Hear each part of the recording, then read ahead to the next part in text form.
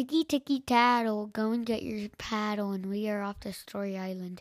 Tonight's story is called Marshy. Thrice upon a time in a sea far, far away there's an island, and on that island there was a marshmallow named Marshy, with legs and hands and feet and eyes.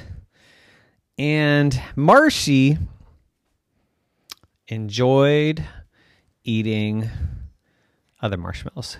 She was an evil marshmallow. She would sneak up behind them and she'd gobble them up. And every time she ate one, she'd get bigger and bigger. And soon she was so big she couldn't fit in her house. So she had to leave the house. Oh, she could barely squeeze through the door. But she's a marshmallow, so she could. So then she just rolled on down the road and looked for a bigger house. And when she found it, she walked right in. But there were marshmallows there, so she ate them all. And she said, "This is a great house." But after eating all the marshmallows that lived there, she was too big for the house again.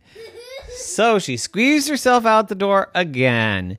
And she took a nice long walk. And it was hot. So she shrunk. And she thought, oh, I don't need a big house anymore anyways. So she went back to her old house. But there were marshmallows in there living already. And she said, "Get out of my house or I'm going to eat you." And they said, "Wait, you're a marshmallow. You're going to eat us?" Roar! And she ate them all up. She said, "Yes, I am." And now she was really big again. And she thought, this is unsustainable. This is not possible. I've got to stop. I have a real problem.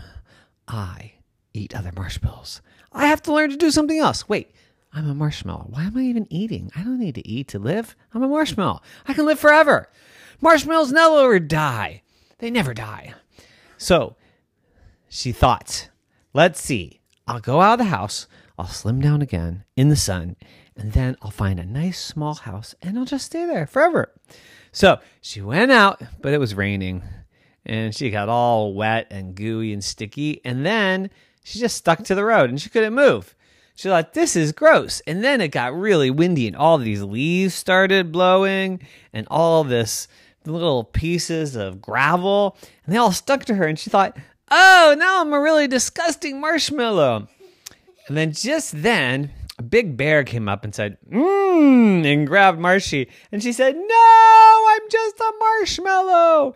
And the bear said, I love marshmallows, but I'm disgusting. I have leaves on me and twigs and gravel and mice.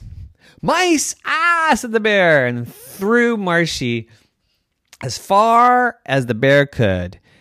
And she smashed into a tree and flattened out and stuck there. And she thought, this is no better. Maybe I should just let myself get eaten by that terrible bear. But the rain stopped and she started to dry off. And then she slipped off the tree and fell to the bottom. But at this point, her legs didn't work and her arms didn't work and she could barely open her eyes.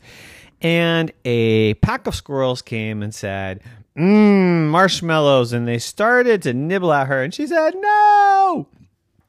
But then the other marshmallows around heard her and came running and scaring away the squirrels.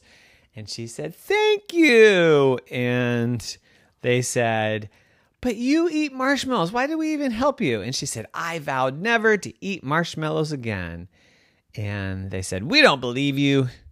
And she said, no, believe me, please, just help me. Bring me back to my home. So they brought her back to her home. And she invited all the marshmallows in. And when they were sleeping, she watched over them and let them sleep. And they became friends. And they lived happily ever after. The end. Nighty night.